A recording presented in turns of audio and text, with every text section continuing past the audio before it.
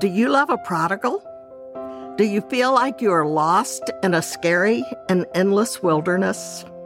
Welcome to the When You Love a Prodigal podcast. I am Judy Douglas, and I spent more than 15 years in that wilderness. I believe together we will discover help and hope for your journey. I'm so glad to have you back with me on my When You Love a Prodigal podcast. And for those of you who were listening last week, have you had any time to ask the Lord if there's anything you need to give up, give over to Him, repent from? How did you do on that? And Lord, also for forgiving, maybe especially your loved one, but maybe even yourself you needed to forgive.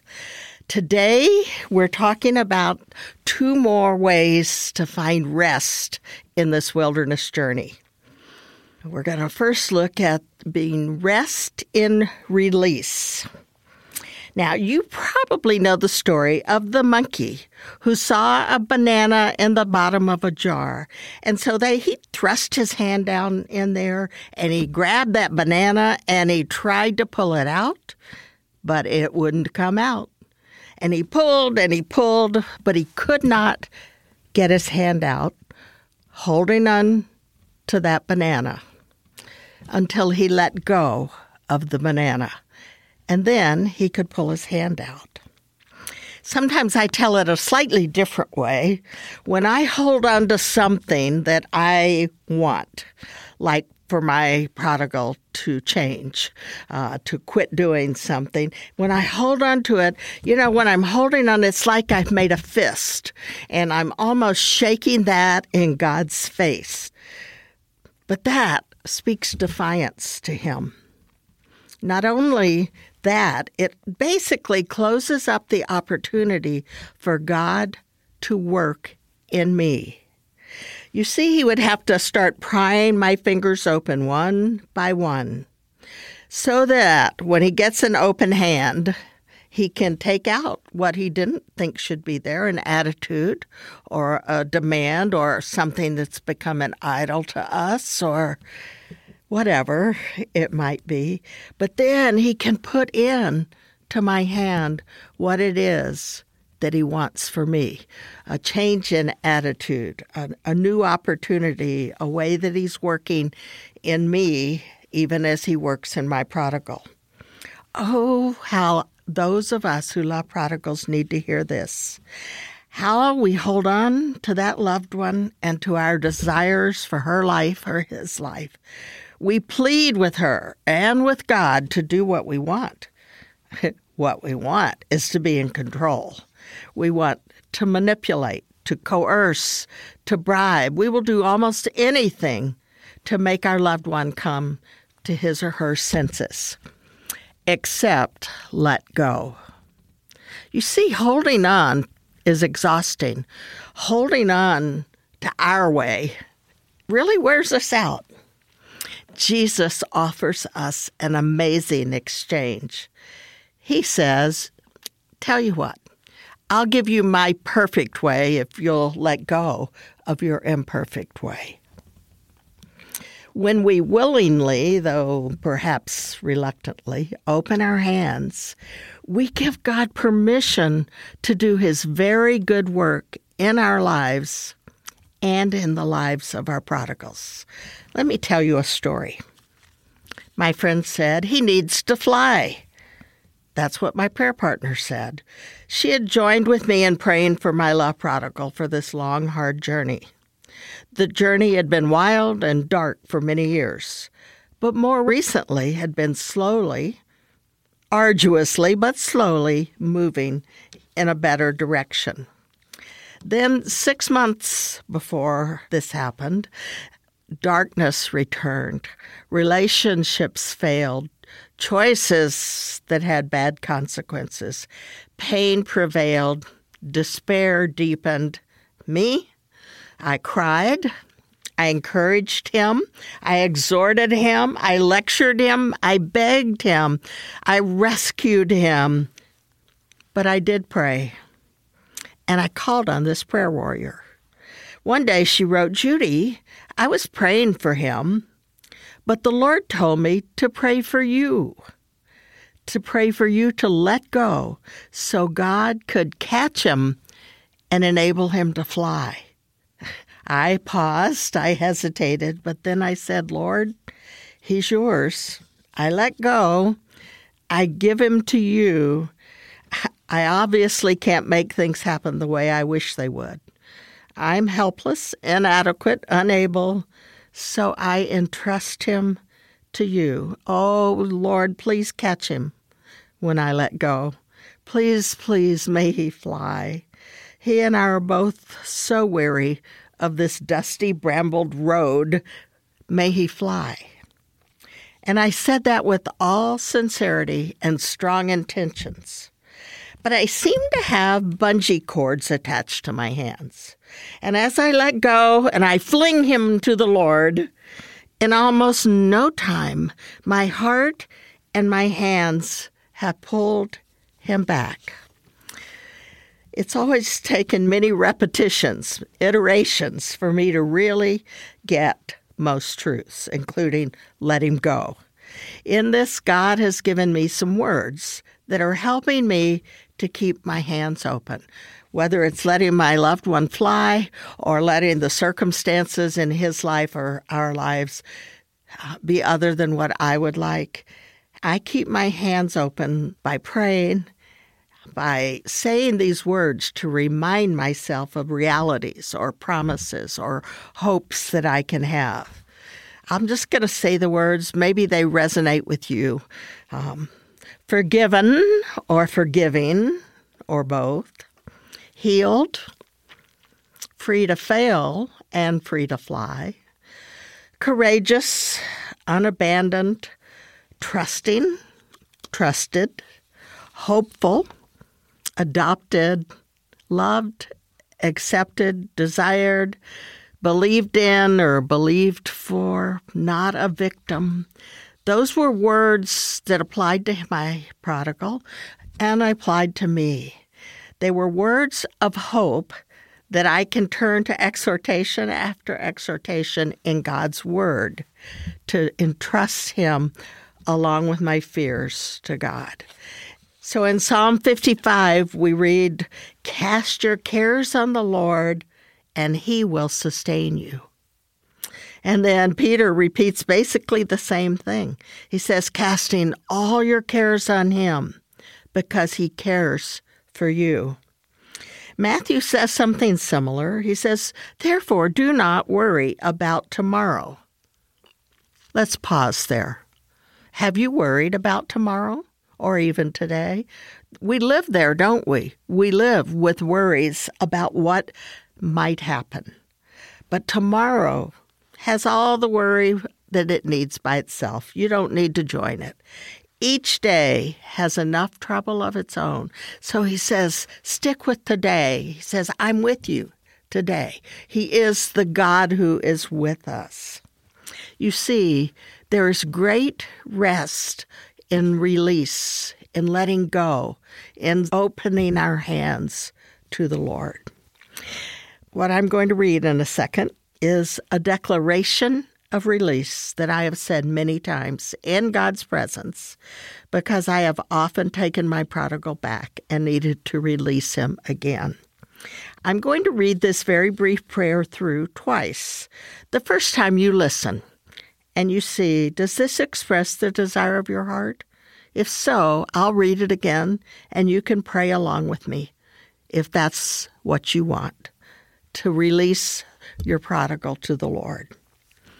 So, to my loved prodigal, as I trust in Jesus Christ, I set you free from my worries, fears, and control. I trust the Holy Spirit to guide you and show you the way that is right for you, the way of love, joy, peace, available in our Lord, and the way to rest. I cannot force my will on you. I cannot live my life for you. I entrust you to God the Father, Son, and Holy Spirit. You're a very special person To me and to God, I love you so much, but God loves you more. Your life today is totally in His hands, and I trust Him with it. In Jesus' name, I release you from my expectations. I place you on open palms to the Lord. I give you my blessings. I let you go. In His love, and a place to, you had paper in front of you like I do, to write a date and a signature. So let me read that again. And if that's a prayer you would like to make, if you would like to find the rest that comes with release and letting go, you might want to pray this. To my loved prodigal, as I trust in Jesus Christ, I set you free from my worries, fears, and control. I trust the Holy Spirit to guide you and show you the way that is right for you. The way of love, joy, and peace, available in our God, and the way to rest. I cannot force my will on you. I cannot live your life for you. I entrust you to God the Father, Son, and Holy Spirit. You are a very special person to me and to God. I love you so much, but God loves you more. Your life today is totally in His hands, and I trust Him with it. In Jesus' name, I release you from my expectations. I place you on open palms to the Lord. I give you my blessings. I let you go. In His love, your name. So there's rest and release. And this one may be harder. I don't know. There's also rest in giving thanks.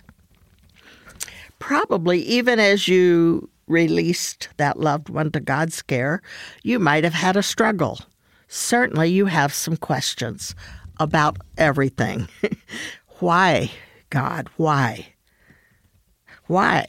How many times have you asked why? Why is my loved one making all these terrible choices? Why is my loved one breaking my heart like this? Why don't you do something, God? Why am I having to go through so much hurt and loss? These kinds of questions are our natural responses when we love a prodigal. Why is this happening to me? Why don't you do something, God? You see, fighting against the reality is exhausting. God calls us instead to a supernatural response, to give thanks. He says these really hard to fathom words. Give thanks in all circumstances, for this is God's will for you in Christ Jesus. It is God's will for us to give thanks even in hard times, even when our loved one does something that seems unforgivable, even when they're in jail, even when you have to go to the hospital because they've overdosed, even when they've disappeared and you don't know where they are. But God says, give thanks. I can think of 3 wonderful things that happen when I say, thank you, Lord. First, my focus changes. Instead of fixating on everything I hate about the reality of loving a prodigal, I instead began to focus on God and what He might be doing here. Then my trust expands. So I focus on Him, and I began to have greater trust. Just saying thank you, Lord, implies I trust you, God. I believe you are truly God, and you are truly good. Each time I say it, I believe it more. But then, this is what happens. Doors open. Saying thank you, Lord, is like a key that opens locked doors. Doors that we have bolted shut by demanding that God do things our way.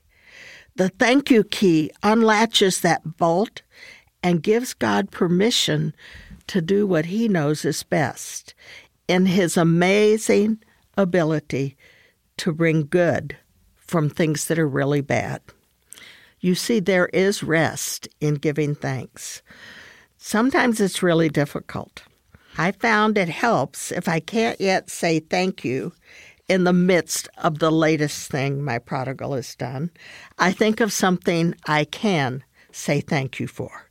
Maybe it's a beautiful day, and I can be thankful for that. Or maybe someone that you care about had something really good happen. Or maybe something you were cooking worked. Doesn't always. Little things that you can say thank you for can build up your ability to trust God in this situation and say thank you. But if that's even too hard, I can go back to something really big that I am thankful for, and that is that Jesus died on the cross for me. And I'm thankful for that. And I can say that. And then that can, again, open up my heart and my mind to be able to say thank you for the things that are going on right now that I don't understand and don't like. But as I begin to cultivate the choice to give thanks in every circumstance, the rest and freedom grow in astounding ways. So I would recommend that you say thank you, Lord, and get some rest. So here's some things to think about. Have you ever realized that you've been making a fist at the Lord? What has caused you to close up your hand and tell Him He wasn't doing it right? Or how might the declaration of release that we read help you defeat the tendency to take back and hold on, to have bungee cords on your hands? Or if you have started the practice of giving thanks, even in hard situations, how have you seen your focus changed, your trust expanded, and new doors opened? It helps us to remember and be able to keep applying things when we stop and recognize them. And so if you say thank you, and you see a change in your attitude, or you see doors opening, those are things to notice. And that helps us grow in our ability to come to God with open hands and say, we release it to you, and we give thanks even if it doesn't look like what we were hoping for.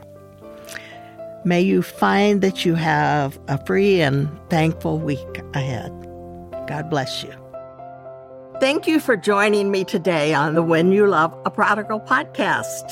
If you enjoyed today's episode, please subscribe, rate, and review the show on Apple Podcasts or wherever you listen.